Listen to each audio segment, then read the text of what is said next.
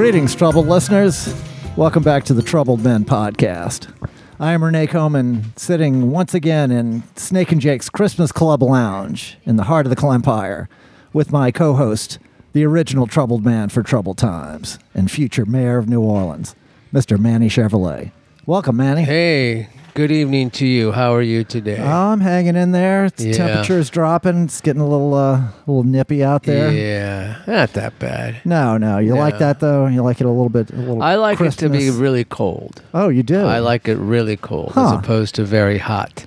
Well, I'd rather have it really, really cold. Well, it's interesting. Growing up in Los Angeles, it was never really cold, huh? I know. That's why I want it to be really cold. Okay. I thought you liked the weather. Well, we don't there. really have weather in Los Angeles. We have, seasons, like fire season, Sure. earthquake season, Right. The murder season. Yeah, you have mudslide season. The winds. What are the Santa Anas? Santa Ana winds. But Yeah. they'd bring that's Santa Ana winds are like, living next to a 24-hour blow dryer.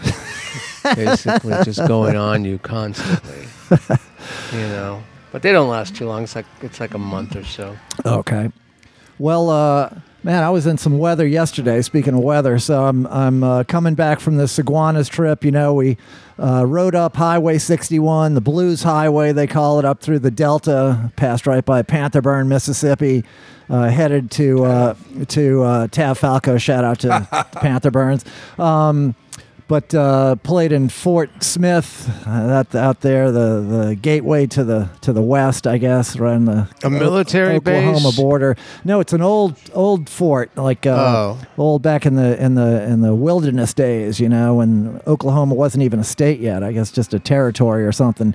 But did you see any Indians, Native Americans? Did there? not see any Native Americans. I mean, not in any kind of. I'm sure I saw some people that were Native American, but I didn't see anybody in any kind of organized because Oklahoma representation. is like where the Osage Indians. There's a lot of Native Americans in Oklahoma for sure. Yeah, and that reminds me. A couple of weeks ago, I went and saw that movie. Oh, you did? Yeah, Killers of the Flower Moon, all based on a true story about how they, the white man, knew that the natives discovered oil, so the only way to get that oil was to murder them off one by one, right, or marry into them. And I went to the theater. I don't like to go out much, but it's a 3-hour movie. It's Martin Scorsese, De Niro, DiCaprio. I said, okay, I'll give it a shot. If it's a 3-hour movie, I'd much rather watch it at home, because I got to go to the bathroom. Cut the yard. Yeah, I cut the yard. I cut the cords, all that stuff. But then I go to the theater, the one right by my house, and I realize 20 minutes, not even 20 minutes in the movie, 10 minutes in the movie, I can't enjoy it because I'm just thinking about this guy on how he eats garbage popcorn. For the whole 3 hours, I'm sitting there trying to concentrate on this film. And he's ruined it for me because he eats other people's garbage popcorn. Do you know that? No. It's disgusting. It's a disgusting habit because he's too cheap that to on pay. The CD credits. Yeah, it's not a habit; it's an adaptation, Manny, and that's on you. I can't control what's in your mind. You're choosing to. I'm looking at the stuff. They have popcorn that's from the previous show. Okay. Half eaten. You were tempted. He eats corn. it. You were tempted. No, I was disgusted by it. He eats it. We lived through the big war. Yeah. You see, when you make do. Yeah, these things are these. What war are you living through? You're not living through any war. Attrition. War of attrition. There you go. Oh, wow. Okay, if you're going to pull that card, whatever. But so I okay. couldn't enjoy the movie whatsoever. I appreciate you thinking about me for 3 hours, man. You didn't I was have just to do how that. Disgusting it is. The act of eating. It's like eating, like it's like a bird when it chews up stuff and then really throws it down the baby's mouth. It's really not.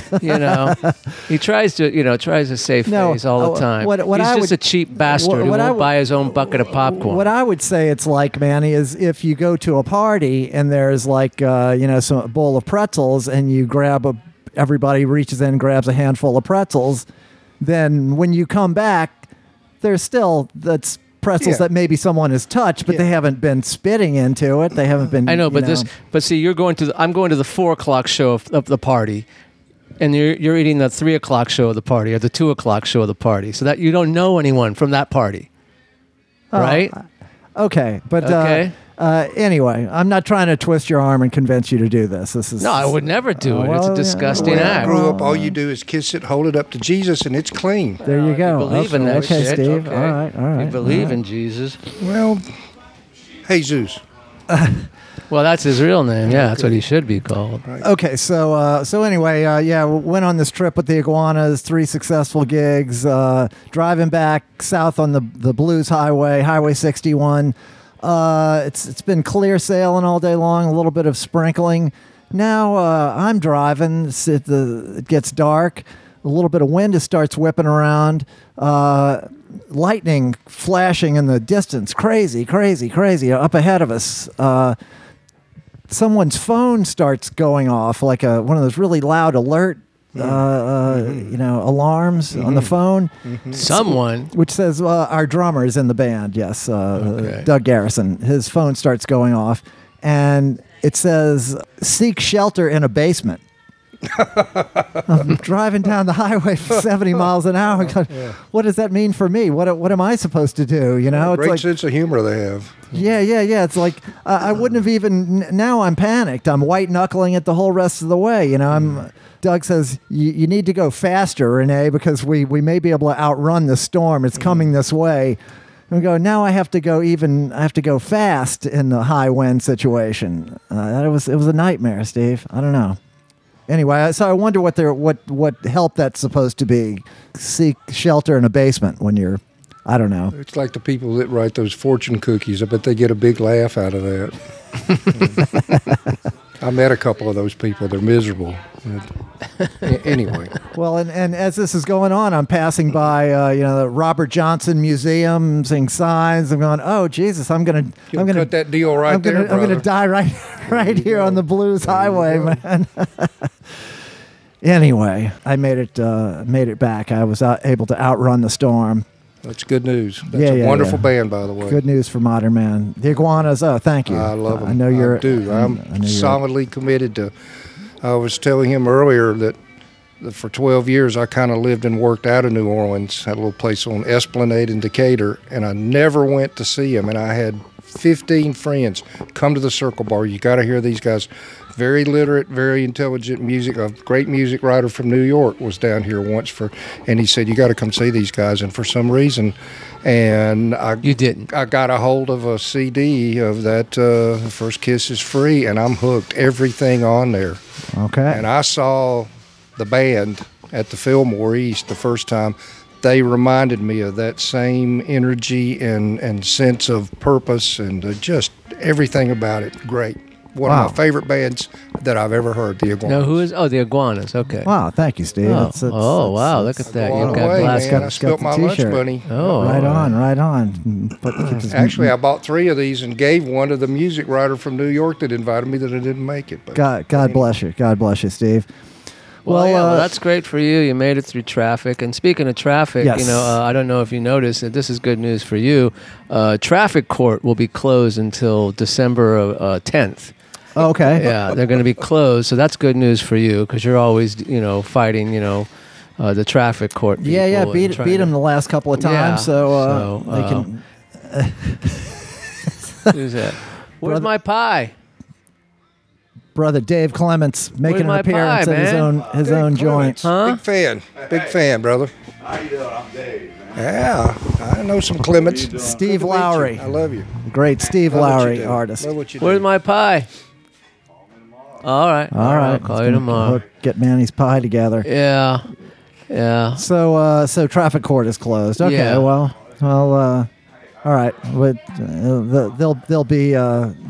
They'll be open again. They'll I be think open they again, said they were yeah. having electrical issues, technical issues, Sure. which is Big Yellow went down. yeah. But big news today, and it's so funny. This is hilarious, and this is true. I'm not making this up. Sure. The Rolling Stones have announced they're going back on tour next year. The And steel wheelchair tour. Yeah, exactly. Jesus Well, Christ. that's a good point because tickets go on sale for their North American tour, which starts in 2024. But tickets go on sale December 1st. Okay. But if you're an AARP member, you can get tickets on the 29th. Okay. And a pair of insoles, Yeah. free All insoles. right. Yeah. If you have free insoles, So a truss. I thought that was hilarious. I mean, these guys are. I mean, it's ridiculous. They know their audience. What can Yeah, I say? I guess man? so. The new spot? What do they smell like when they get off stage? Depends. Anyway, Well, I But saw they're coming. AARP is a co-sponsor, okay, Yeah, nice, it's one of their nice. sponsors, All right. which is great. Now, do they have AARP in England, where they're from? I don't know. I don't know about that. If Well, they have free medicine in England, free Right, medical, so right, they don't right. need AARP in England. Everything's free. Out there. maybe they get some discounts for the early I bird don't specials know. there at the I council don't know. estate or something. Yeah.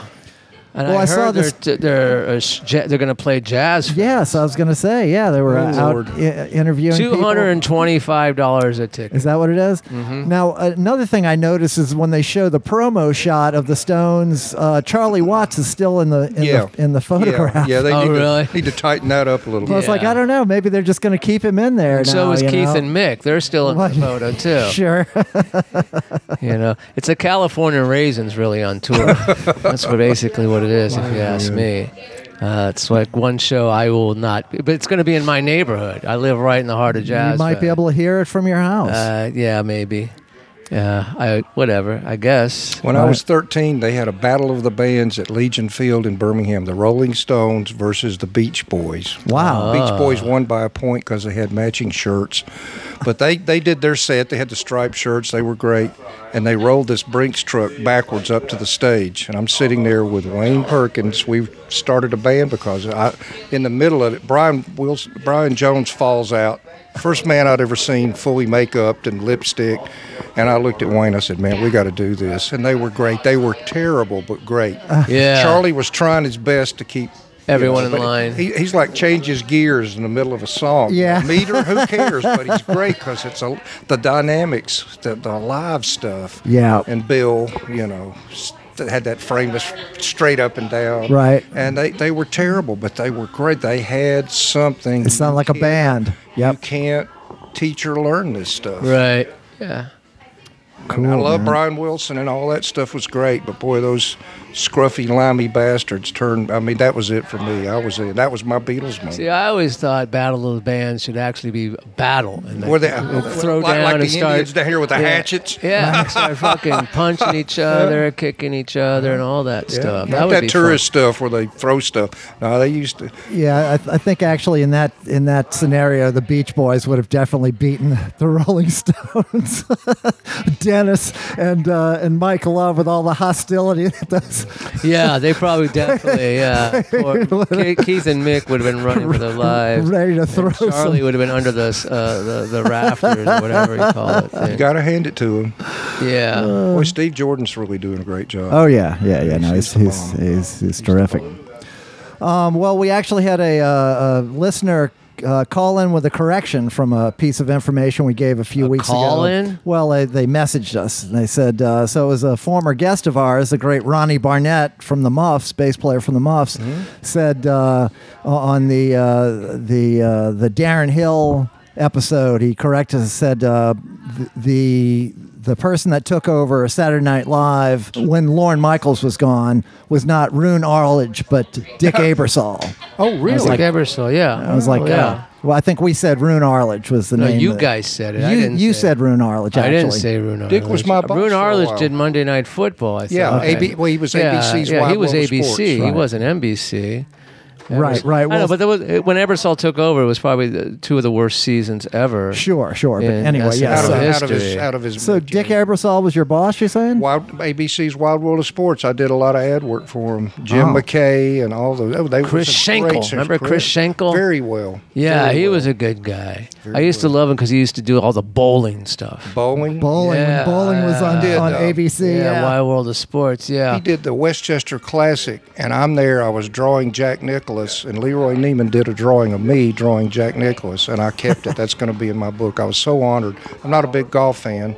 No, either am I. Well, I just can't stand it's it. just not me. But Yeah. anyway, Yeah. Nice. Dick Ebersol, great guy. They really invented sports television. My son's a cameraman with ESPN, and they're doing good. But Ebersol, that whole crew that worked with What him, was that brought Cosell Chet in. Forte? What was Chet it? Forte. Chet Forte. Yeah, He yeah. was Monday Night Football's Yeah. director for years. Chet's younger brother wrote a play called The Fantastics that ran forever and ever, like 40 Yeah. years. Yeah, I remember I that. went to yeah. art school with his daughter, Oh. and that was her inheritance. Chet Forte was a gambling degenerate. While he was directing these Monday Night Football episodes, he had money on these games. Oh, yeah. Yeah, Listen, he was. they had parties now. Yeah. Oh. You remember Jimmy the Greek? Yeah, sure. I've sat, and we were at Toots Shores one night outside the garden. Toots Uh-huh. is long gone, but he was sitting in there, and they're betting on how many pickles in this. Anything. Yeah. Yeah. Going, man, that's a Jones.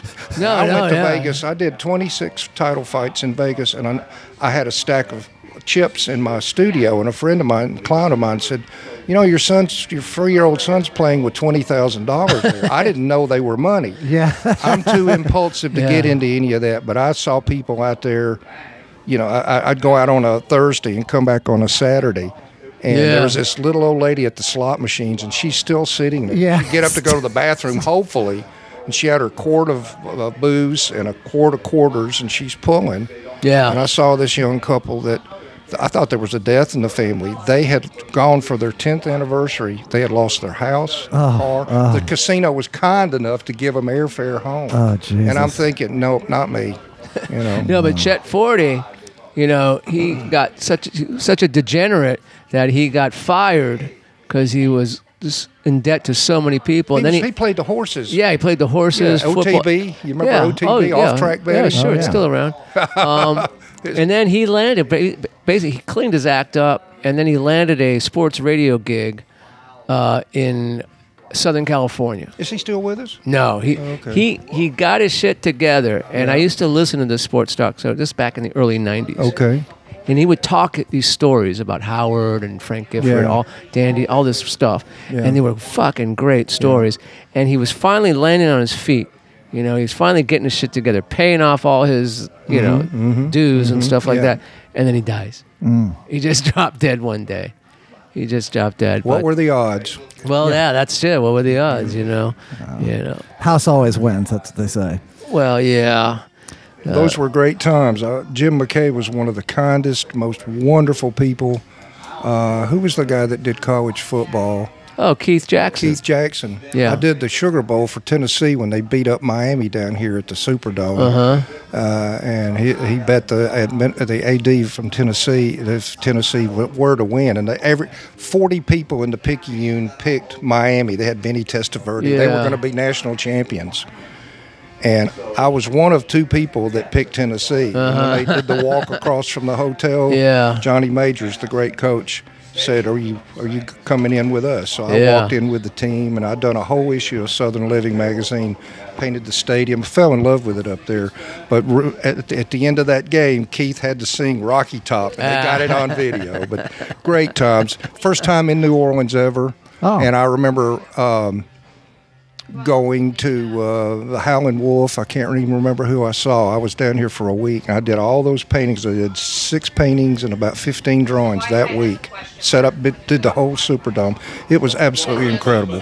Incredible. Man, we should Fell get in love with the city. nice. We got anything else, Manny? Yes, I'm very excited that they announced today that the burn ban in Louisiana has been lifted. Oh, fine. And it's finally been lifted. I'm excited about that because no one was able to burn anything. And I love burning things. Well, you should come up. Burn, baby, we're in burn. Kansas where the farmers there do these huge quarter-of-a-mile strip burns to. It revitalizes the crops. But see, I like burning houses. Oh, well, yeah, well, that's bridges and illegal in stuff. Kansas Yeah. still. But see, they said the Uneven burn days. ban was over. Oh, okay. So, because we've So you're had back this, to it? So when they said Louisiana says it's okay to burn things. Okay. So I'm burning cars, Okay. parks, Okay. freeway overpasses. It's just something I like to do. And bridges, as you said. And as bridges. always. Yeah. But anyway, so I'm happy about that. Nice. Well, congratulations. Yeah. It's, glad we and got past that. yeah. Burning Bridges. What a great name for a country music Yeah. song. Boy, But you know, that- Burning, yeah, that's a good name. how that music has devolved. Oh yeah. I got a lot of great friends, and I love them and I respect them, but having to play that kind of music to make a living, you know. Yeah. Well, ain't what it used to be. Oh, man. No, it's not. It's not like the Road Gang. Not playing that stuff, country music the way it used to was. You got something there? Well, I got What is one that, a parking ticket? One little, the parking ticket. I want you to pay. No, I got one little news item. You know, these wire service. Sometimes they're amusing. This one is a Tennessee man was busted for DUI over the weekend while driving a motorized train for children at a parade. Says That's hardcore. This was 50 miles northeast of Knoxville during the town's Christmas tractor parade when visitors reported seeing this guy, 40 years old, driving a lawnmower pulling children in carts erratically. Said he looked unsteady on his feet and failed a field sobriety test. He was determined to be under the influence, and police found a syringe, meth, and several other narcotics on him. Oh, no. Officials stressed that he was not a town employee. So, Tennessee's had a rough week. You know, there is Anyway. actual town in Tennessee where they've banned anyone acting gay in public. You can go to jail. Huh. I don't know what that means. okay. You better stay out of that town. That's what I Renee. was thinking, man. I bet you, Renee, that was Johnson City, Tennessee, home of the triple filtered butterscotch moonshine, which I have had. The Amazing Rhythm Aces are from that town. Okay, And yeah, we had I a big know that party, band. and Well, I want to end the story right there. I knew someone get a who pass. got a DUI in a parking lot. Oh, That's how fucked That's up he cruel. was. Oh yeah, I That's think cruel. that he was on the city council of in New Orleans, right? I think he was a former councilman. Maybe. But yeah, he was in a parking lot and he got pulled over for, my Lord, for and it was like a Walmart parking lot Oh, or a that's even Kmart worse. That's parking even lot, worse. you know. That's even worse. But he's a good guy, whoever he was, you know. Well, let's get to our guest. Huh? All right, sure. Okay. So our guest is we've been trying to get him on the show he was scheduled for almost exactly a year ago, had some complications, he had to dodge the Grim Reaper, managed to get it all fixed up. Now he's back better than ever. He's a world famous portrait artist, illustrator, musician, bass player, photographer, sportsman, lover of New Orleans, studied at the Art Students League of New York, also the Portrait Society at Carnegie Hall, Society of Illustrators in New York. He worked for the New York Times as an illustrator from 1970 to 1988, also art director for the New York Yankees baseball organization, also illustrator for the Madison Square Garden, worked for ABC Sports, CBS Records, RCA Records, Downbeat Magazine, Crawdaddy Magazine, Southern Living, on and on and on. We're going to get into all that. Without further ado, the great Mr. Steve Lowery. Welcome, Steve. Glad to be here, Renee. Thank you. Yeah. There's a job in advertising for you, buddy. Oh, Yeah. wow. I appreciate that. I don't know. I might need that, Steve. But, well, Steve, so you were saying that you were telling us about the first time you came to New Orleans. So you're not from New Orleans. Where did you grow up? I was born in Birmingham, but I'm a Strategic Air Command brat, so we lived pretty much everywhere. My first grade of school was on an Indian reservation in Cheyenne, Wyoming, where I learned how ridiculously stupid racism is. I'm Okay. just read enough the white kids would have a swing, and vice versa. Yeah. And we had 10 and 12-year-old first graders in the back of the room with the screw cap, and I've got all kind of stab, But I learned, and I always had that sense of adventure. I traveled. They put me on a train from Wyoming back to Birmingham when my folks split up.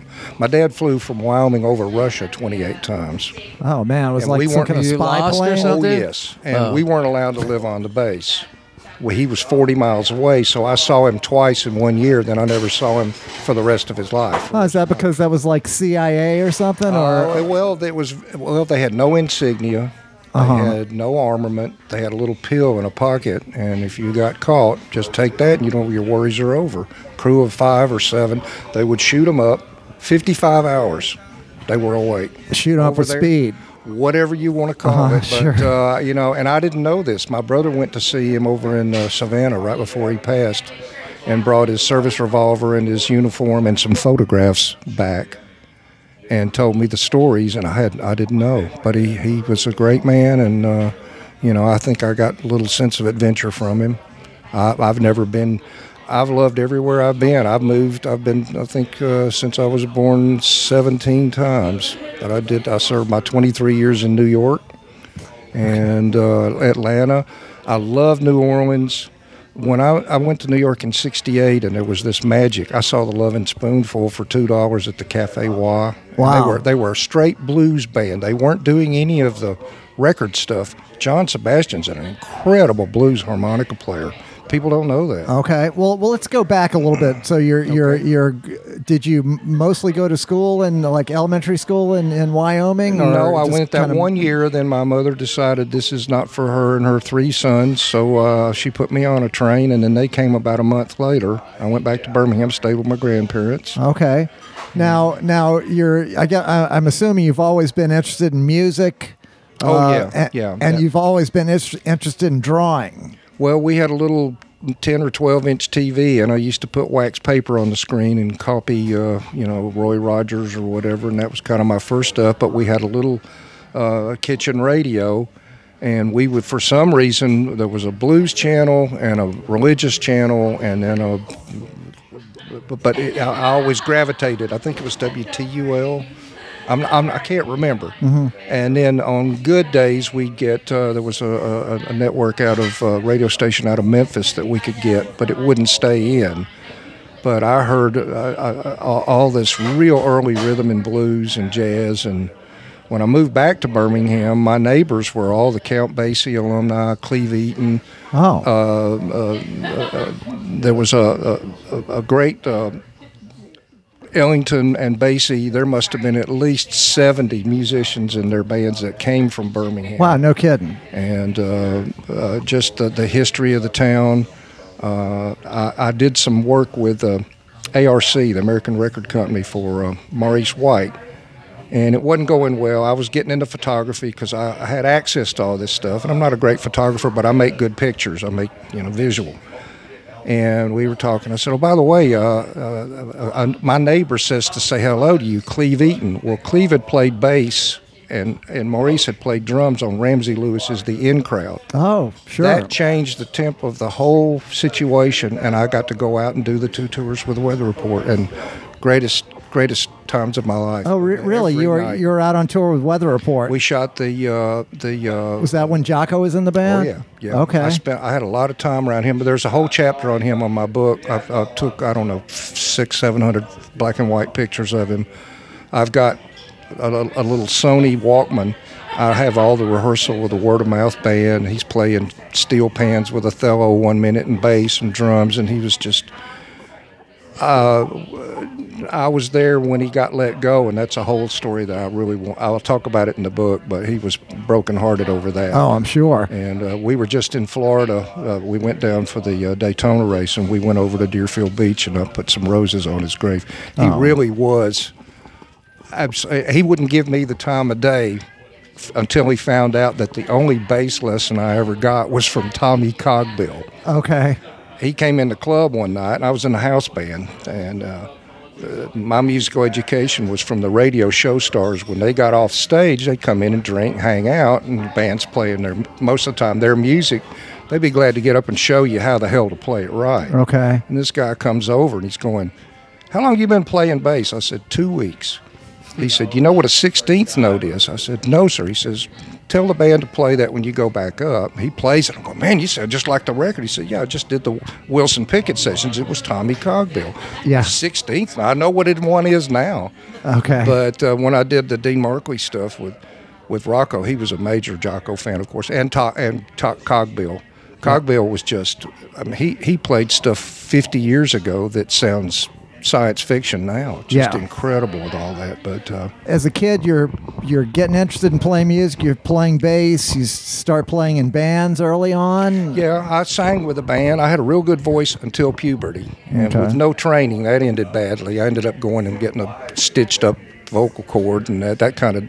But our bass player got drafted, and automatically, the great Wayne Perkins says, "You're going to play bass tomorrow night." Tomorrow night. Okay. When I went the next night, and I was the only one that stayed in school, I went in the club, and all I knew about bass was E, A, D, and G, and listen to the kick drum and stay out of the way for a while. There you and go. I was trying to sing too. Oh, so it was an man. education. We played 6 nights a week, 6 hours a night. Holy cow. And you can be worse than I am, and you're going to be some kind of musician simply from doing it.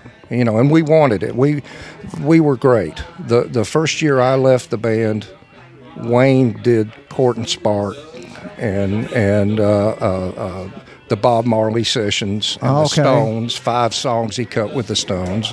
But I knew then. And he was kind of my thinking on when my art teacher in high school got me a chance to go to New York. I was totally oblivious to all of it. She filled out all the paperwork. I was at home at my grandmother's asleep in the middle of the day, and she called me and she said, "You got a chance to go to one of 5 art schools, you pick." So you're playing music, but you're also doing a lot of drawing, and constantly, your talent is recognized. Yeah. Well, Wyoming, it started in Wyoming when I was 4. I remember making drawings of my brothers because that was it. There was nothing. It was like living on the moon where we were. We were in a little concrete Quonset hut 40 miles from my dad. We had the little TV that worked most of the time, the little radio. Other than that, there were no trees. There was nothing to do. I think the only entertainment, we'd take my youngest brother and throw him up in the air, and he'd land about a half mile from there with the wind. And that was about it. But I remember getting... my mother would bring in shirt boards. She worked at a laundromat, and that was my artboard. I'd draw on it, the cardboard stuff. And I just continuously drew, and that kind of made everything go away. You know how you can get into it and it becomes a part of it. So, getting back to your dad, he's in the Air Force? Yep. Okay, so you say you never saw him. He was constantly flying. They had 7 minutes from when the alarm went off to be on the runway and ready to roll. Right. That's all I was told. Oh, okay, because it kind of reminds me of that movie Dr. Strangelove, where there's B-52s constantly circling That the was Soviet that time. Union. It was the Cold War. Yeah, sure. so was your dad maybe part of that? Where there's like a Slim Pickens kind of pilot where he's just constantly circling, and they're getting refueled in the air. They don't. They never land. Yeah, they never that's land. Like 55 hours up. Yeah, so they're constantly flying, and then all of a sudden they're just waiting for that call. You remember the movie The Right Stuff? Yeah. Well, that was kind of my dad. They were cowboys. I was told through other people and my brother who went to see my dad, he was too early in the program to be an astronaut. But they were the hot shots. Yeah. And when they were home, they did 2 things that started with F. One of them was flying, and the other was he liked the ladies. And my mother just Farting. got kind of tired. That too. Yeah. But, I love him. I don't know him, but I have a lot of respect for him, and it gave me a whole new respect for the military. I've never understood why the military takes active soldiers and sends them around the world when they got young kids. But He signed up for it. That's the thing. Well, he was fearless. All my uncle said he was the way. He picked me up. The one time he came through Birmingham, and I just remembered this, he had a 58 Chevrolet Impala convertible with a Continental kit and fender skirts, and he had a 8-track or something of Hank Williams' greatest hits, a box of Hava-Tampa cigars, and a case of Budweiser. We drove down to the Florida coast where all his people were from, and that's the one and only time. Okay. But he was quite a man, and I'm very proud of him and proud of what Well, he you did never for his had to country. take that cyanide. That's the one good thing. True. Yeah. You never, True. they just shot him out there and said, fly and fly. If you get caught, take it, My brother Ron knows all this more than me, and of the however 40. So you're the youngest. I'm the oldest and the smallest. They're all bigger. you're the They're all oldest. athletes. They're all athletes. I'm not. I had a bad back when I was a kid, and I ended up at Yankee Stadium. And who knows? Well, let's get to that. So you get a scholarship. You're so talented. You have your pick of scholarships, but then you wind up going to the Art Students League. Yes. Yep. So coming from Birmingham, you just you take a train up there? Or? No, my 17th birthday, the day after that, I'd saved up. I sold my amp. I bought the number 3 PV bass amp from Hartley out of the trunk of his car. Oh, wow. 00. It's in the museum, not because I'm Jocko, because he built it. Okay. But he also used house insulation, and by the middle of the third set, it'd start smoking, and people would applaud. They thought it was part of the show. Some Hartley pyrotechnics. and I go way back, but yeah, I had a choice of 5 schools, and I walked into the league, and I smelled the paint, and just something there. And I didn't know anything about John Singer Sargent or George Bells or anything. It just felt right. You know, you walk into a club and you know whether you're going to have a good night or whether it's going to be kind of uphill battle. Okay. But this place, it just was. And everybody there was a master illustrator, artist. My teacher was working on the poster for Apocalypse Now when I started in the class, working on the tracings. It's funny because we have a friend that was on the podcast early on, is a great painter, a great realist painter, and he went to Pratt, and he was saying, great school. He was saying that everybody was so into abstract expressionism, and that's all they wanted to do, that they tried to drum him out the entire time because he was not interested in doing that. He was interested in doing realist painting, and he had a miserable time. He wound up leaving, learning to paint from other students. That can happen. But you had a good experience. You had good teachers. I studied with 4 of the greatest masters at what they did. I studied with a guy that was considered so out of date, but he painted like Velázquez. Yeah. You know, the old methods of mixing the paint. Right. I studied etching with the man who taught Salvador Dali etching, Michael Ponce de Leon. But I was already starting to do work for the New York Times, and it took me a week to do, you know, you grind the stone, you do this, and it's cooking and all that, you know, and you go through the whole process, and it can take you a month to get an image. I would take a drawing in, they'd put it on the press, and 4 hours later, there's 6 million copies of it. So, you know, it's not quite the same art, but no, the league was very advanced in that because they were working illustrators. Schools that do that, I used to have students from University of Alabama and University of Auburn come visit me. You know, last year they want some advice from a guy who'd been around, and I can just about tell you where they went and who they studied with, and I don't like that. I wouldn't teach anybody to do what I do. Okay. And I'm really, to be honest, I'm a mutt artist. I have all the skill set. I studied Gray's Anatomy, but you throw all that away. If I were to draw you, it would be me and you, and everything else is just kind of getting in the way. The first assignment I went on with the New York Times was I had to draw the actor Jimmy Stewart. And they sent me to the Pierre, and I had on my new tie and a clean shirt and all this business, and I go in and they go, "You have 10 minutes." I was there for almost an hour. He wouldn't let me leave. He loved the way I spoke. So I learned this. Did he answer the door naked? No, not that time. No, okay. But that's later on in the. But because he was famous for that. Everyone Jimmy Stewart? Yeah, everyone thinks he's some wholesome kind of guy. But I had a friend. Yeah, he was a prankster. He was exactly like you see him. And you know, actors like that, with all due respect, they don't act. They're just themselves, and their character fits the role. Well, the old studio system had that. You know, that where then it died in the 70s, where actors, you know, had to feel, you know, their pain and their mother's guilt and all that stuff. But guys like Stewart and Gable and Jimmy Cagney, those guys just, you know, hit their mark, said their line, went back to their trailer, man. The head of boxing department at Madison Square Garden was a guy named John Francis Xavier Condon, and I did a whole... Condon. Oh, okay. Like Eddie Condon. Right. Anyway, Trojan Condon. He says, I'm going to see an old friend today. It means an awful lot to me. We got very close. He had hooked me up to do the Ollie work, and I spent time at Deer Lake, and it just really gave me access to everything. Plus, I had unlimited run of the garden. I did the Led Zeppelin tour. Well, yeah, we want to get into all that. So you're working at the New York Times. You simultaneously start working for the New York Yankees. You're there, and you're also working for Madison Square Garden and going there and doing so it kind of breaks down into like sports, music. Yeah, people go, well, your career path. That's a joke. I think life presents you with something, and if you try to be smart enough to recognize this is where it's at, because I started working with the Yankees in '77, and that was the heyday of when they started winning big and there was money there.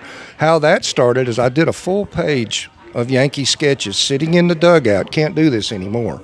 Sitting in the first base dugout of the Yankees and at batting cage and all that. And the Yankees people saw him. And Rose called, and she said, "This is Steve Lowery, the artist. I'm working on it." Yeah, who? Yeah. Well, George would like a word. So, yeah, sure, yeah. Steinbrenner. Yeah. So he goes, "How would you like to work with him?" I'm going, "How late will you be at the stadium?" He says, "I want to see your book as soon as possible." I said, "How long you?" I got up, walked away from that little assignment I was doing, some drawing lawnmowers or something, went over to the stadium, and they gave me anywhere but the women's bathroom pass. I could go anywhere. Now it's all CIA, but it was great. I fell in love with the team. I had an uncle that played for him, and he got hurt, and Tony Kubek took his place. Jerry Neal was a great ball player. But all my brothers and uncles were big time. My son was one of the Southern League All-Stars. I never played. I couldn't because of my back. And so I just did it my way. Same with the music. People go, "Don't you miss playing music?" No, because there's people like the Iguanas. I get my jollies hearing y'all, but it also inspires my work. Music is the biggest inspiration ever to me. The sports stuff was great. I loved Ali. I loved all that. But, when you see a Joe Zawinu or an Iguanas or anybody, the Neville brothers, man, those men took me in like family. I came down here and I wanted to do a painting of them. I had gone to Tips and seen them, and I wanted to do a painting of them there. It's like Babe Ruth at Yankee Stadium, Neville's at Tips. Michael Smith, who was one of the people that actually turned that place into a club. Great photographer. One of the greatest ambassadors of New Orleans culture ever. When he passed, he had 80,000 negatives of not just music, the church stuff, the food, Mardi Gras Indians. Just everything. He took me over. I can't remember whether it was Dots. There was an Indian gathering. He said, I want you to go to Super Sunday." He wanted because he saw how much it meant to me. We go over and he knocks on the door. Guy comes to the door. It looked like he'd been up for about a week. He'd been drinking the fire water, and he's banging on a beer bottle. And he looked at Mike, and he nodded, and he looked at me, and Michael goes, "It's okay. He's part Cherokee." And he hands me a bottle of beer. I go in, and I sat there for 5 hours drawing. The ceiling was sweating. Yeah. And they're sewing and banging and, hunane and all this business. And I'm going, I ain't ever leaving. Yeah. This is just it. It has this... It's exactly the same feeling when I hit New York. I went to Central Park the first afternoon I was in New York, and they had a big peace rally. And aside from the fact they treated all the Vietnam vets terribly, I went there, and Harry Nilsson and John Lennon were on stage doing a thing. And you're going, yeah, this is it. I felt like this is where I'm supposed to be. Oh man! I loved it. New York was just. We were there, 6-7 months ago. It's just not the same. Sure. I don't think New Orleans is ever going to change. It doesn't seem to. Well, there's just a magic down here. Art Neville was so kind to me, and he told me stories about Booker, and I was talking. He saw a drawing I did of Idris Muhammad. Idris Muhammad introduced Aaron to Joel. They all grew up together. Yeah. He's a New Orleans there's this guy. really sense of community, and there always is around musicians. I've never wanted to ever play again. I could play. I think I'm as good a musician, but I feed more off seeing y'all of bands that I like, and there's so many great players. I've been going over. I did a David Crosby thing over at Esplanade. Boy, he was doing these 1-3-5-7 harmony things. Right. Perfect every time. He was singing better than ever, man. Up till the end, man. I got to meet McCartney down here. Abe Laboriel's a friend of mine, and he worked it out, and that's a great story. Oh, man. He kept calling me Stewart, and I'm going, he's a Beatle. I can't correct him. Well, man, we want to get into all this, Steve. Okay. We're all your New York time and the music scene up there. But, Manny, I think it's that time. Huh? Yeah, we usually take a break. We get another round, and then the Troubled Nation knows what to do, so we'll be right back. Looking for my daddy inside that bar. Mama said, baby, wait for me in the car. I sat and let the music wash over me. KPLS and KFRC. plastic silver 9-volt heart. Click it on and let the music start. The radio was my toy. The radio was my toy. She was 20 and I was 16 years old, sitting in a parked car on a country road, running my fingers through her long black hair. Staples singing, baby, I'll take you there. Plastic silver 9-volt heart. Click it on and let the music start. The radio was my toy. The radio was my toy. And we're back with Mr. Manny Chevrolet. Yes. I am Renee Coman. You are. Back with our guest, Mr. Steve Lowery. Now, Steve, I know you are a pretty dedicated listener of the podcast, so you'll know that we've had our ups and downs with sponsorship, and currently we are pursuing a listener-sponsored model, and it's working out okay. You know, we got have our listeners; they're listening all the time, and people will step forward to buy some cocktail to support the operation. And shout out to recent guest Darren Hill from the Red Rockers. Just jumped in yesterday and sponsored a whole bunch of drinks, Manny. So we have multiple drinks on Darren Hill. Really? Yeah, I can see that happening. Yeah. He's a sweetheart, man, and you know. He plays for that communist band, right? Yeah. The Red Rockers had a great reunion gig. In fact, I got a text from Chuck Prophet yesterday, and he said, "So, inquiring minds want to know, how was the gig?" Because we had him on before the gig happened. I said it was great, man. I saw all these old people, old faces I hadn't seen in a long time. So anyway, and that's where you had a list of dead people, right? There was a list of, yes, in memoriam. It wasn't my list. It was a list that someone had started, and then you could add names to it. It was really quite touching to see all these people and remember some names that you know you hadn't thought about in a while, and it was great to have all those people remembered. Like Buddy Hackett. Was he on the list? He wasn't on the list. He really wasn't part of the New Orleans punk rock scene, but you know. Boy, do I have a Buddy Hackett joke, but I can't tell it. I have many Buddy Hackett jokes. So shout out to Darren Hill. Thank you for the cocktails, and you could be like Darren, and we do have the PayPal and the Venmo links. Those are in the show notes of every show or on the pinned Facebook page. Do you know that Buddy Hackett, his house in Beverly Hills, had all these sculptures of baby elephants? It was the most hilarious thing ever. Really? Yeah, wow. Yeah. And his house was right across the street from Beverly Hills High School.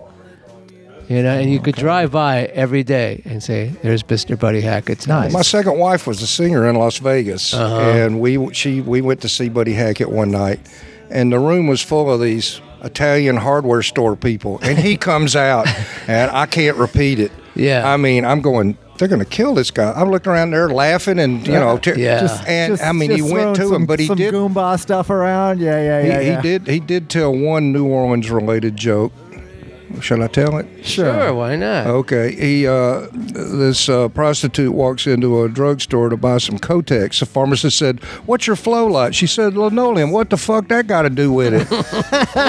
That's a Buddy Hackett joke. Okay. Buddy, I love you. They don't make them like that anymore. Oh, man. Well, so again, we do have the Venmo and PayPal links there. We have the Troublemen Podcast T-shirts. Some of your support will go to the Troublemen Podcast stickers, which there's several I'm going to bestow upon you, Steve. I don't always remember, but I did this time. A couple of stickers for you and your lovely wife Lisa Noble, who's here, and Noble friend, and a race car driver, actually. Yep. Highly decorated female race car driver. She's the superstar in that house. Here. She is. Really? Anyway, so we have the Troublemen podcast T-shirts. I was wondering who you were. You need to the whole time. you need to be ordering those now, and available in all colors and sizes, men and women's. What else? Have Loose Cattle Christmas Rectacular coming up at the Maple Leaf on December 1st. Back to our guest, Mr. Steve Lowery. Now, Steve, so you're in New York. You're toast of the town. Everybody recognizes your artistic ability. You're finding yourself in all these rarefied sports environments, but you're also a big music fan. I've read things about where, like, you're at a party with Jimi Hendrix and Norman Mailer, or do I have this right? Yep. Well, tell us about Monty Clarewine, the artist that had done the Bitches Brew cover, had a big place downtown, and there was an invite kind of thing passed along. My first wife worked in A&R at CBS with John Hammond. Oh, okay. And Teo Maceo, and so I got a real in with that. How old are you, man? 73. Oh, okay. I'll be 70. So Jimi Hendrix, 1970. He died in 71, right? Yes. All right, so I saw him. Jimmy 5 times. The best was, of course, the Band of Gypsies 69-70 New Year's Eve show at Fillmore. Okay, and how old were you then? When was that? I would have 69, 70. been 19 and 20. Okay, Yep. you were 19. But there was an Electro-Harmonics showroom next to Manny's on 48th Street, and I walked by it one afternoon. That's my neighborhood. Manny's record store? No, Manny's music store. It was a big music supply. Yeah. Everybody bought there, all the bands, right. especially the English. But Across anyway, the street from Sam Ash, they were all there. yeah. And Sam just passed. That was very sad. But I'm walking down the street, and of course I knew who it was, second or third note, and I stopped, backed up, and kind of looked in the door. It was one long hallway with all these pedals that they had designed for Electro-Harmonics. And Jimmy's standing with his back to the room in the corner working. So I walked in and didn't say anything out of respect, and I'd already seen him a couple of times, and there was him and everybody else. So anyway, he kind of, as sensitive a guy as he was, he kind of turned, and I stepped back, and he said, "It's all right." And he was just trying out these pedals, and I think he used, what was it, the fuzz face, the fuzz tone thing. Anyway, I took some portrait photos of him, and I still have 2 of them. I lost a lot of my work. My studio house in Birmingham burned 7 years ago. Anyway, I saw him at the Scene one night, Steve Paul's club, which was about the size of this room. Yeah. Traffic was playing, and I'm sitting there, and I'm going to draw a Capaldi, the Chris Wood, all were still in the band. And this guy comes bustling by and kind of racks the table, and I looked up, and I knew it was him. And it was just every night. Heroin. There was a luncheonette above Steve Paul's, and I'm sitting there with Mike Finnegan one afternoon, and this little Englishman with a little strange looking Mike Finnegan, keyboard player. Yeah. I made a record with him. Man. Go ahead. What? I saw him with the Jerry Hahn Brotherhood at the Fillmore. They were on one of Bill's famous triple bills, and made it a point to go backstage, and I walked up to him, and I didn't drink or do any drugs. I went there to work, and I walked up to him, and before I could introduce myself, I said, "Man, you're the White Ray Charles." And he said, "I wouldn't go that far, brother," but we became friends then, and that was 40 years ago. Wow, I played on a record, a Green on Red record. Sweet. That Glenn Johns produced. Yeah, oh, man. Finnegan was the B3 player. Spooner Oldham was the piano player. Now we're talking. Yeah. But you wind up at parties with all these guys? Yeah, it was. There was a real sense of community. This was before the Lennon shooting and all. Everybody was just. I saw Lennon 50 times, walking through the park by himself or with Yoko. That show that he did with Harry Nilsson, but Harry was so out of it. I mean, they literally had to help him to the stage. And he got up and he sang his ass off. And they had, I think, Klaus Vormann, Keltner, it was some big benefit that they had Right. in the sheep meadow in the park in front of 300,000 people. And it was just, there was just a magic. The world was really a lot more innocent. The Lennon incident changed.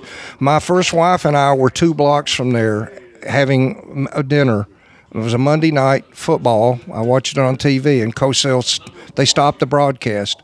And I went over and paid the counter, and by the time we walked the 2 blocks, there were already about 3,000 people there on the street. There was still blood all over the sidewalk. Well, it's like they say Altamont was the end of the 60s, and now Lennon getting killed was the end of the 70s. That changed everything. Yeah. Now, the 70s for a lot of people weren't that great. Because I think I heard an interview with Lennon before he died. He said, let's get rid of the 70s and the 80s are here.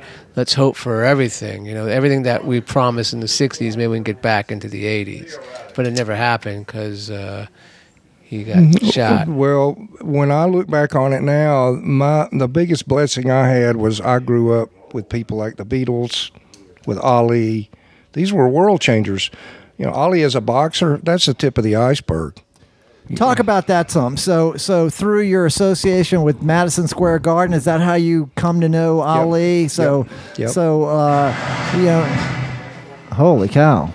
I don't know what that was, but That's the toilet flushing. yeah. Okay, well, it's You are about fucking the worst dive it's bar in it's the about world. time somebody flushed that toilet.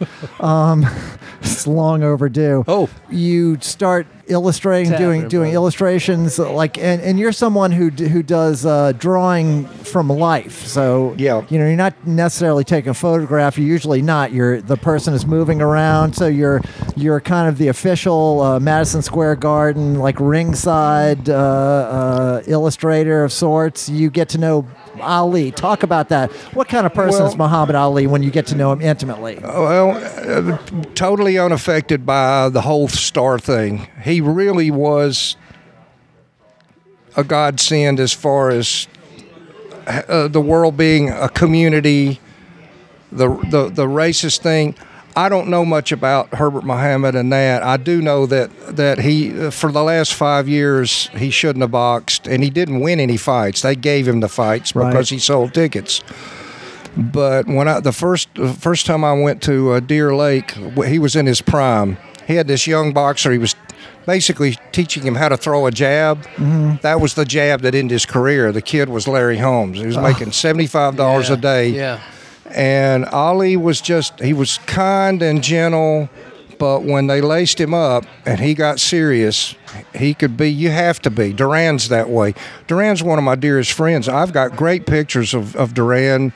I took him to meet Yankees. He wanted to meet Reggie Jackson, who was born in Panama. Okay. And they let him throw out the first pitch, and we had great pictures. He and Louis Tiant hung out, and we all went down to Victor's and smoked cigars. And it was just he was bigger than the sport. So Roberto Duran was excited about meeting Reggie Jackson. He said he was more nervous throwing out the pitch than he was of Ray Leonard. Yeah. He told the media that. They went over, and Don pulls up in his powder blue Royals, and Duran's... Don King you're talking about. Yeah, and he's sitting there, and Duran, they handed him a Yankees hat and a jacket, and he was so proud of that. I've seen where he grew up, and to have the life he did. Is the legend true about Duran? Did he actually knock out a horse? Is that true? Knocked one down, he broke his hand, and they had but he's not real proud of that. He had a full-grown lion in his backyard. But Bill Cobham wanted to meet him. He didn't make the Yankee Stadium thing, but Billy Cobham, great the drummer. Yeah. We went to a private party at a great Latin music club on Lexington Avenue, and Billy and the great conga player, Potato, timbale player, conga player, and Duran played, and they had the whole band. Oh, I fell in love with that music, man. I mean, there have been nights when it'd be... Who was the Duran's trainer, that old guy? He was a... Freddie Brown and Ray Arcel. Okay, no, yeah, all right, yeah. Ray Arcel had 82 world champions. Right. 82 Holy world moly. champions. Yeah, Freddie Brown worked with Marciano, Because Benny Leonard. I hated Sugar Ray Leonard. I could not stand him. Well, I met and when Sugar Ray. Duran beat him in Montreal, Yeah. I thought I was so happy. You were there. You were at that fight, right? I was so happy. And then and Duran kept going to Sugar Ray, holding his balls, going suck on this kind of. Well, Ray was the media darling. He's very good looking. There's nothing wrong with that. What pissed Roberto off? Roberto was getting $150 a show. Leonard, for his first professional fight, got $1 million because of TV. Well, because he was a gold medalist part too. Of it. And that's what's wrong with it these days. Yeah. Well, boxing's Tyson dead Fury. now. You know what Tyson Fury's getting for the Usyk fight? $200 million. Holy the moly. Saudis that are buying everything, F1. All the sports, they're Qatar. They're putting money into everything. Every university, they're putting. Go look up the word sports smoothing. They're trying to show the world they're good people. Sports washing, yes, yeah. No, absolutely. I ain't playing. I love, but it's come to me. Boxing is what music and art are basically turning into. They're great cultural endeavors, but they're a lousy business. This streaming business, I don't know how the hell people make a living in the music business. We don't. I have a friend, and I won't mention his name. He wrote a song, you know the song, and he made, I think, close to $3 million mechanical rights in the good old days.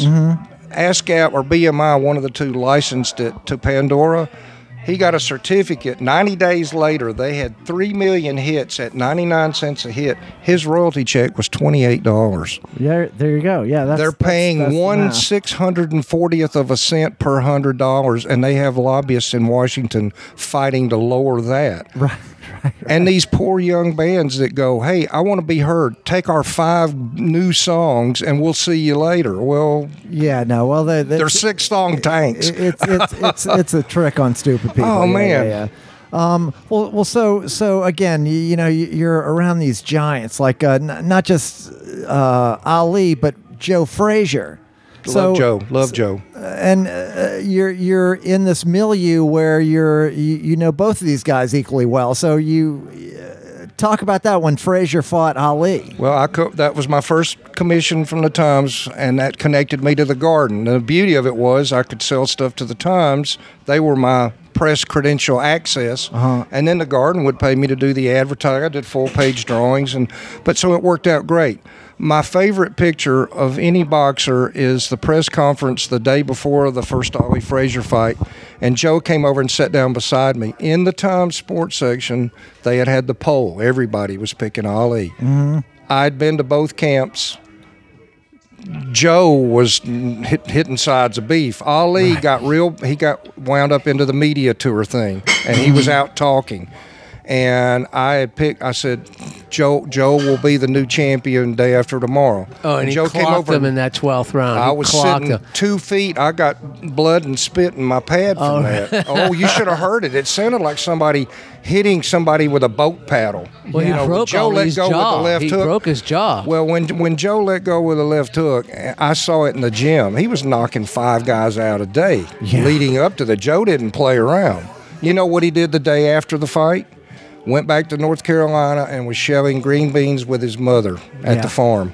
Yeah. And he grew up. But this picture is, I'm sitting there and Joe's holding my hand, and he said, I can't tell you how much to know somebody believes in me. I said, Joe, next time I see you, I'm going to have to call you champ. And he teared up, and that stuff like that.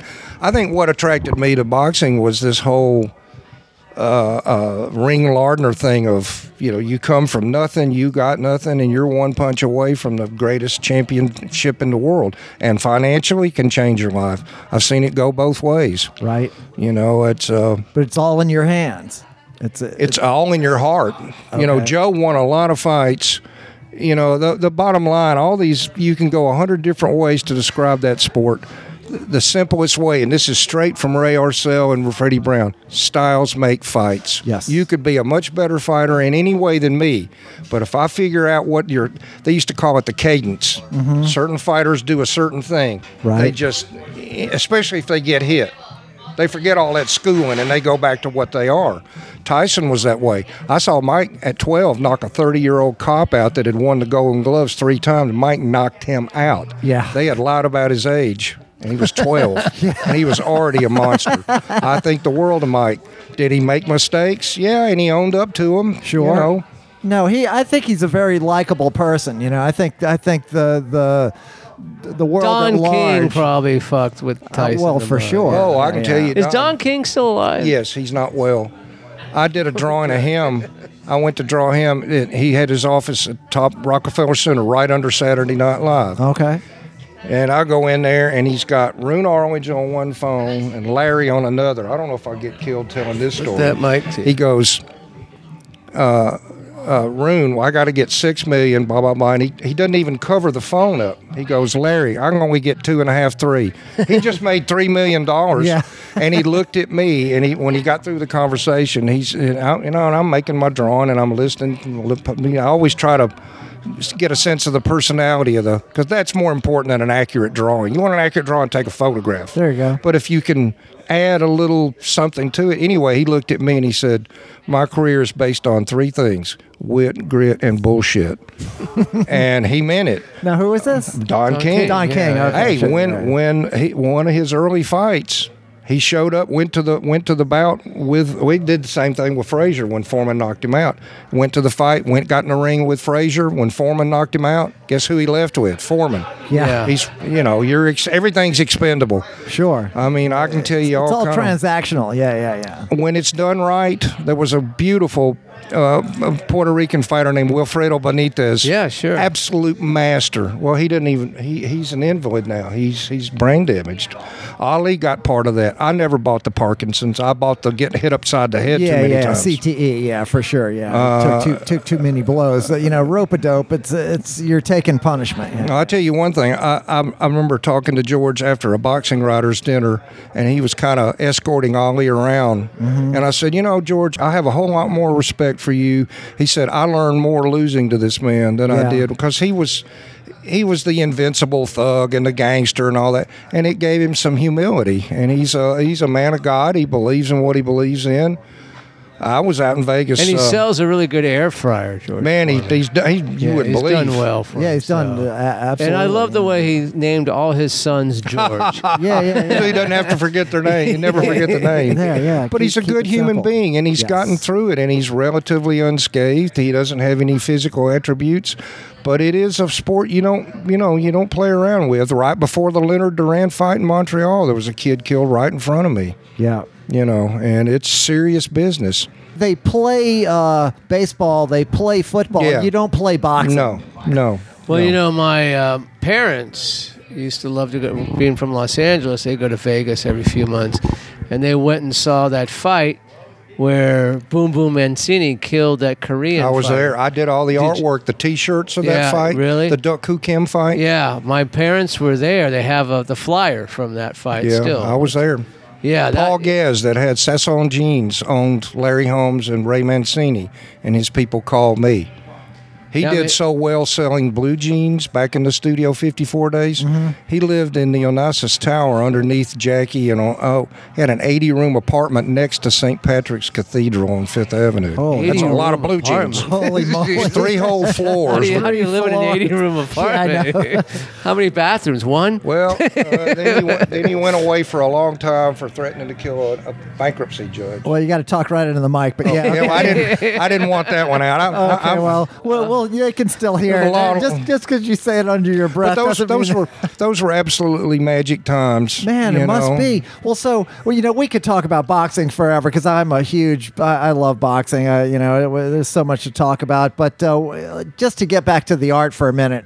So when you're back still in art school, you run into Salvador Dali, right? Yep. Well, you tell the story. You're seeing him around. I ran out of money real early in New York City, so I got a job in a restaurant so I could eat. And I'm going, there's a little more for me. So I wanted to learn.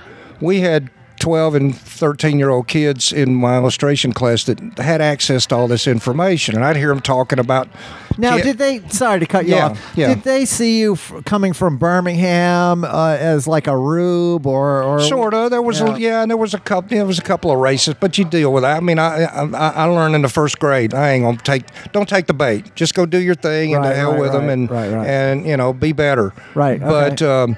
The beauty of the league, as opposed to the other schools, the league had no grades, no certificate. You just came in. It was not really an apprentice system, But I stood and watched and worked beside and learned from, 5 of the greatest in the world.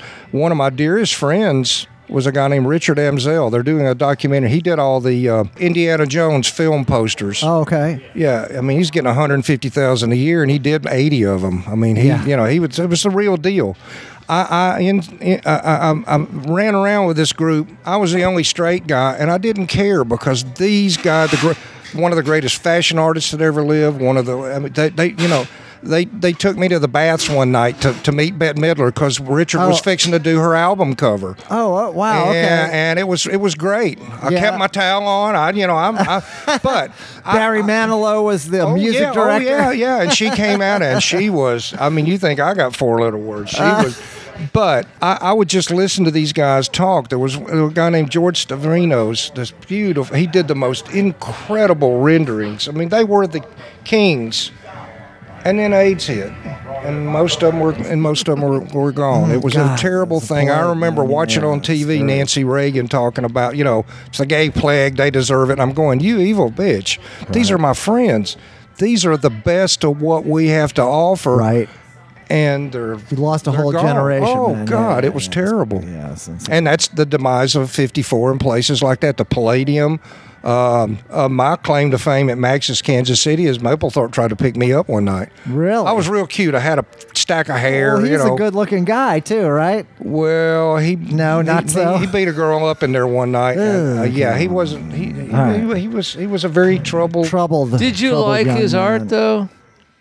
In the context of what it was, but there was too much of the sideshow stuff. I want to do this is so flagrant. It overwhelmed the mastery to a certain degree. As a photographer, I mean, he's up there with Stieglitz and all as far as the printing and all, because they had a master printer. Yeah. But the subject matter, okay. But I think that's what they wanted. I remember going to the Whitney, and they had this guy. He had a piece of sculpture called Piss Christ, and it was a big Andre jar. Serrano. And I'm going, okay, but why would you want the world to know that this is your contribution? I just wasn't that way. And I've done political cartoons. Well, here's what I would say. We're still talking about it now. But it's just I don't know. Art is such a great part of who we are. Art and music. The saddest part about it is our country, our culture at this point, it's considered kind of an afterthought, and it shouldn't be. Countries in Europe, I have friends in Denmark. I could go over there right now and make a good living just doing my art. The state would pay me to be there. Right. They don't have that here. It's tough to go. I know the Bill Ferris at the National Endowment, the Institute for Southern Culture Studies. That's who you need to talk to. We'll talk about that in a bit. All right. Great people who want to further the ability for people to do shows like this and to do art. I'm pretty happy. I'm physically not. I fell doing a mural out in Colorado and I had rods in my back at the time. And that excavation was the 4th complete. I have 11 fusions in my lower back, 3 in my neck, and a plate. When they took those 14-inch rods out of my back, it took me a year. So I don't do active running around stuff anymore, but I don't really miss it. I'm working on this book, and I draw from time to time.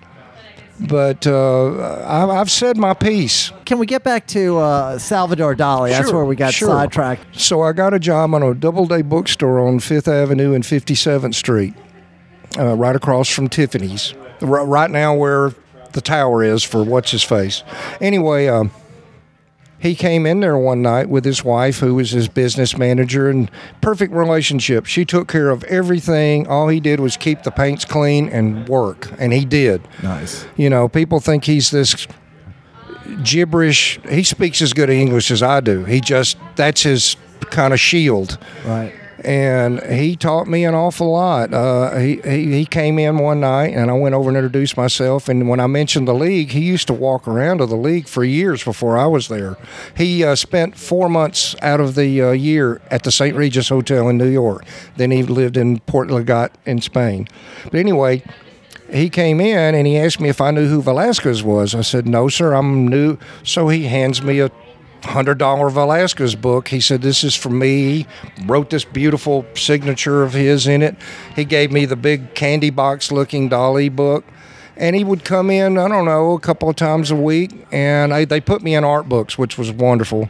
And when I wasn't doing my work, I'd be reading or studying or learning art history and all the artists, and just immersed myself in it. Now I've seen a bunch of paintings of yours where you're copying like Velasquez. Oh, sure. Paintings. Sure. So, Well, I had one of the last sketch permits. They've just brought that back, where you could go to the Met, sit down, talk with them, convince them you were a serious student, and they let you make copies of the paintings. Yeah. And you're not going to touch a Velasquez, but it's one hell of a learning experience, because you're going, you get the little bracelet, WW, what would Velasquez do? Yeah. And you'd see this. it reminds me of people like copying records, musicians Oh, like, of course. transcribing and playing along with records. Like, I remember that night in New Orleans, McCartney was talking about, he knew Benny Spellman. Right. He did his homework. It was no incident where he came here and did all the album things and did it. He was a real student. He is a real student of music. Oh, yeah. I have utmost respect for Paul McCartney as an artist and a person.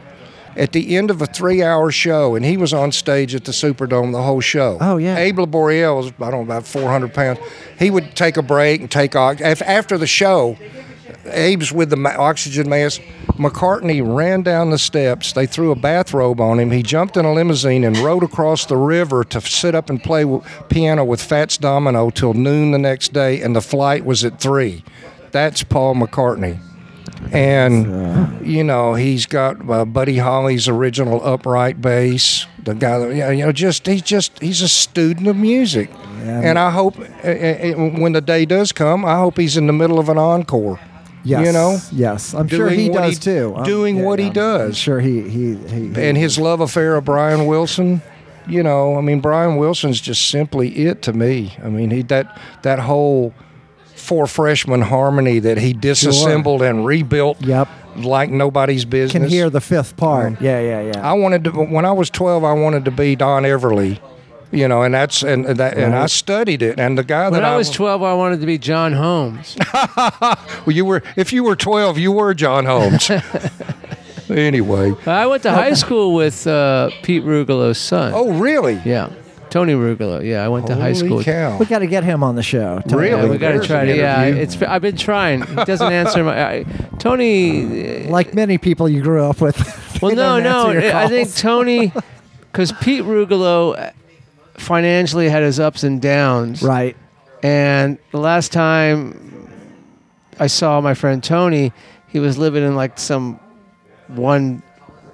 dump like this in the valley, and so I don't know where he is now. Right. He's tried.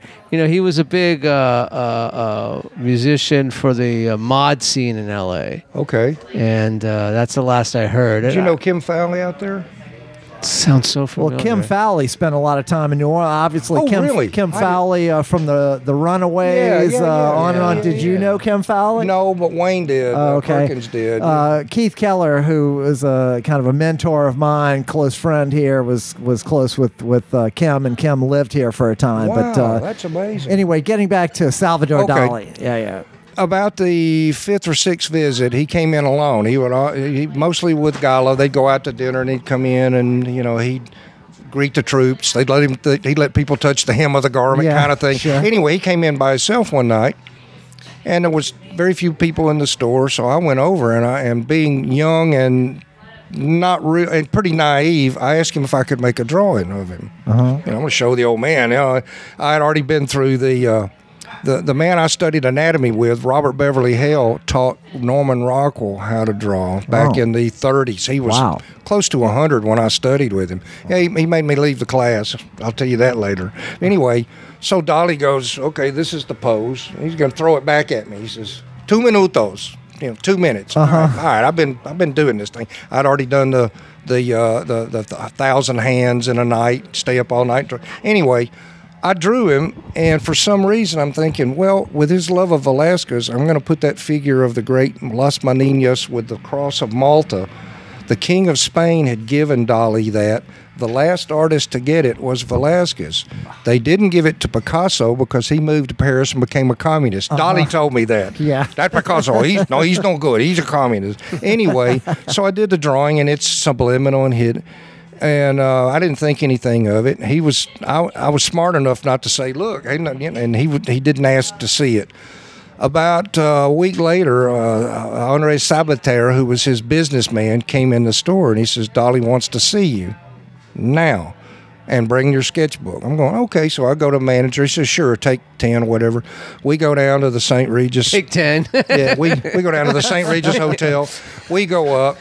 Dolly's sitting there working on a painting in the hotel room. He did the tuna fishing, the huge thing, but it was in the back. Anyway, he says, the sketchbook. So I hand him the sketchbook, and he turns to the drawing, and he looked at it, and I'm going, oh, geez, I'm done. I mean, he's only one of the greatest classical draftsmen in history. So he goes, and he tears it out, and he looked at Sabater, and Sabater handed me a check for $5,000. He wanted it for the cover of his autobiography. And it wasn't so. The likeness was for a quick sketch. I got to admit it, but it was the whole Velázquez thing and the story behind it. I'll send you a copy of it. But he was absolutely. He spoke in parables at time. We were sitting one afternoon, and some woman said something about, "Aren't you Catholic or something?" And what are you? And he wouldn't say. And then he goes, well, the true church is in the center of the heart of the man who believes. And I'm going, there you go, man. And the last thing he ever said to me was, no masterpiece is ever created by a lazy artist. And, he every day, same time, he would get up and he would have his breakfast, and then he would paint until dark, and then he would go out on the town for a little bit. He did a lot of the social stuff. I remember he came in with Alice Cooper and all, and that was all good and well. But he had a regular working schedule. Oh, you don't do that body of work. I mean, Sure. you can say what you want, but I we weren't really friends. It was more mentor, inspiration, but he never came off high and mighty. He never, because he could see this kid was hungry to learn. But did the check clear? Oh, yeah. Good question. I went out and bought a nice jacket. My first really good jacket ever that I'd worn. I've worn my uncle's clothes growing up. And that wound up being the cover of his book, for real. Yep. Okay. It was done in 23 languages. I mean, they bought whole rights, and I was just delighted. Had a big review, and I've read it or tried to read a lot of it. I can get so far, but the Night of the Mighty Clairwine, the artist, he was from South Africa, and he had just done the Bitches Brew. Had a big studio down on Renwick, I think it was. I can't remember. Big loft party. Right. And Dolly was there. Jimmy came. I just watched. I didn't make a big deal of Jimi talking. Hendrix, you're talking about. Yeah. And it was just that way. There was none of this paparazzi back then, and not many crazy fans. I saw Lennon put up with stuff on the street, but that, he's a Beatle. But it was just a wonderful time. I think, except for the Vietnam thing, I lost a good many friends over there, and I should have gone, but my back kept me out. But Phnom Penh had fell. The first year I went home from New York to see my mother, my brother drives me from the airport home, and she's standing in the door crying, handing me my 1A. And I went down there, and they x-rayed my back every day for a week. Hoping it was going to get better so they could send you into the shit. I was eating scrambled eggs and Jell-O every morning, wishing the hell I could get back on the bus. But within the year of that, when they left for physical, 11 of my classmates were gone. I mean, it was just useless, worthless. Yeah, all of them are. Yeah, what a waste. I mean, really, what a waste, man. Really. Well, so Steve, we could talk forever, but we're kind of getting on the downslope of the podcast. So you're currently going through all of your 6,000 plus images that you have, compiling this Steve Lowery illustrated book. The really lucky part about that is being in the media, I get access to a lot of files, photographs of me working, and it's provenance for the book itself. You know, anybody can say, well, I drew so-and-so. Well, here's the picture of me drawing so-and-so. And it was really, I couldn't ask. I mean, my art teacher in Birmingham that went through all that work, I can never, ever thank her enough. She just saw something there. What was her name? Leslie Willett. And she was putting her husband through law school, who became a big celebrated judge up in South Carolina or Virginia. But she took time out of her work to do that. And they had something like 150,000 students, and they picked 2, and I was one of them. And it's just, Now, did she get to appreciate, all of what her efforts led you to? well, she said she did. Bless her heart. The 23 years I was in Manhattan, it was like a week. You know, I didn't call home. My grandmother passed, who raised me, and I was committed to doing this, whatever I was doing. And looking back now, I'm not proud of it, but I think they appreciate the fact that I understood this. I mean, every time I went anywhere, I remember meeting David Ogilvy and Mather. They were the first ad agency to build like $1 billion worldwide, biggest one of the great. And he's going, you see that line right there? I went on a cattle call, which was, you know what that is. All right. There was a line of about 15 people there wanting this particular project they were working on, and 2 of them were my teachers, and 3 of them were gold medal illustrators. So you take it very serious. You know, I mean, I started out, my first Times job, I spent $200 taking a train to Pittsburgh to draw one of the Pittsburgh Steelers for a $50 drawing, but it got my name in the New York Times, and they didn't stay that way. And the last artist that did full-page drawings for the New York Times before I did them was Winslow Homer. Wow. Real. Wow. He did the Tammany Hall, and mine was sports, basketball. But that's what led to Steinbrenner. He saw that full page. You want to work, and that was royal. Man. And I can't believe I talk to my friends now that are head photographers at the biggest magazine. He said, man, we're allowed 3 feet the first inning. And I used to I was sitting from here to him to Billy. I was sitting in the first base dugout. Billy Martin. I just got a picture of me drawing. I have to figure out these names. Oh, sorry. Say Billy. Somebody just Billy sent me a Martin, picture sitting in the dugout drawing Ron Guidry the year he won the Cy Young. Nice. He's a Lafayette boy. We were talking about coming to that benefit, that show, and I was going to call Ronnie and bring him and let him meet the band. But Ronnie Guidry still lives in Lafayette, man. No kidding. Nice. Man, well, Steve, we could talk forever, man. But sorry to run in circles with it. We like it. No, this is exactly what we do on the Troubled Man podcast. Well, I love what you do, and I try to be a troubled man, but I've got such a good lady in my life. I'm semi-troubled. She's a race car driver. Oh yes, you should hear her career. Yeah, we should talk to you. Absolutely. Yeah. Because actually, are you busy next week? Are you guys going to be in here? You're going to be back in Birmingham. Got to go to Birmingham. All right, well, we'll figure it out. We could do it on a hookup. You don't do any Zoom stuff Yeah, yet? we can do that. Yeah, we can. Well, she's really worth it. I mean, national champion. Absolutely. They built Lisa Noble. NASCAR? Sports cars. What's the difference? Well, we can't hear you right now, but we'll get back to Lisa at a future date. Steve, thank you so much for coming on the podcast. I'm so happy we're able to do this. And as always on the Troubled Men podcast, we like to say trouble never ends. But the struggle continues. Good night. Good night. Good night, man. Thank you. Drink your liquor, drop your pants, take a chance and find romance when you do. When you do the liquor dance. When you do the liquor dance.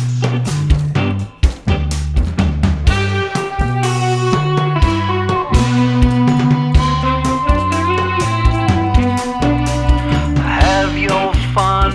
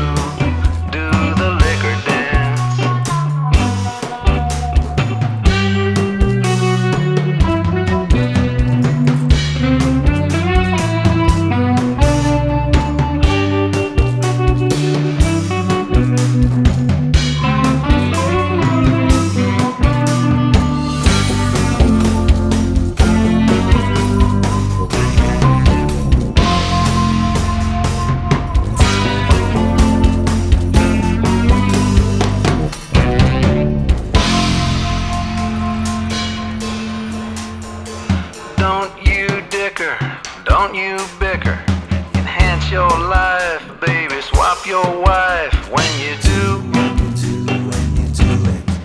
when you do, when you do the liquor dance, when you do the liquor dance.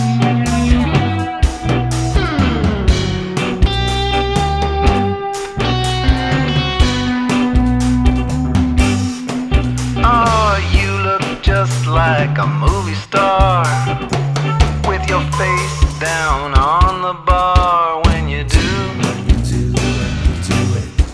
when you do the liquor dance, when you do the liquor dance, when you do,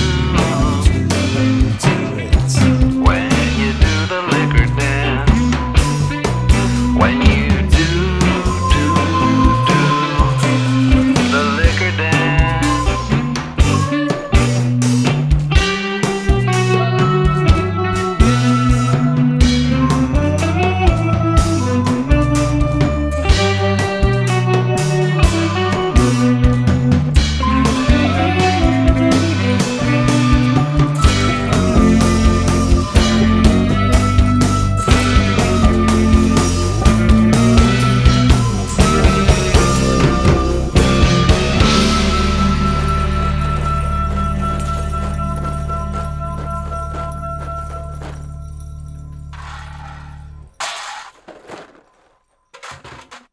Okay, roll it.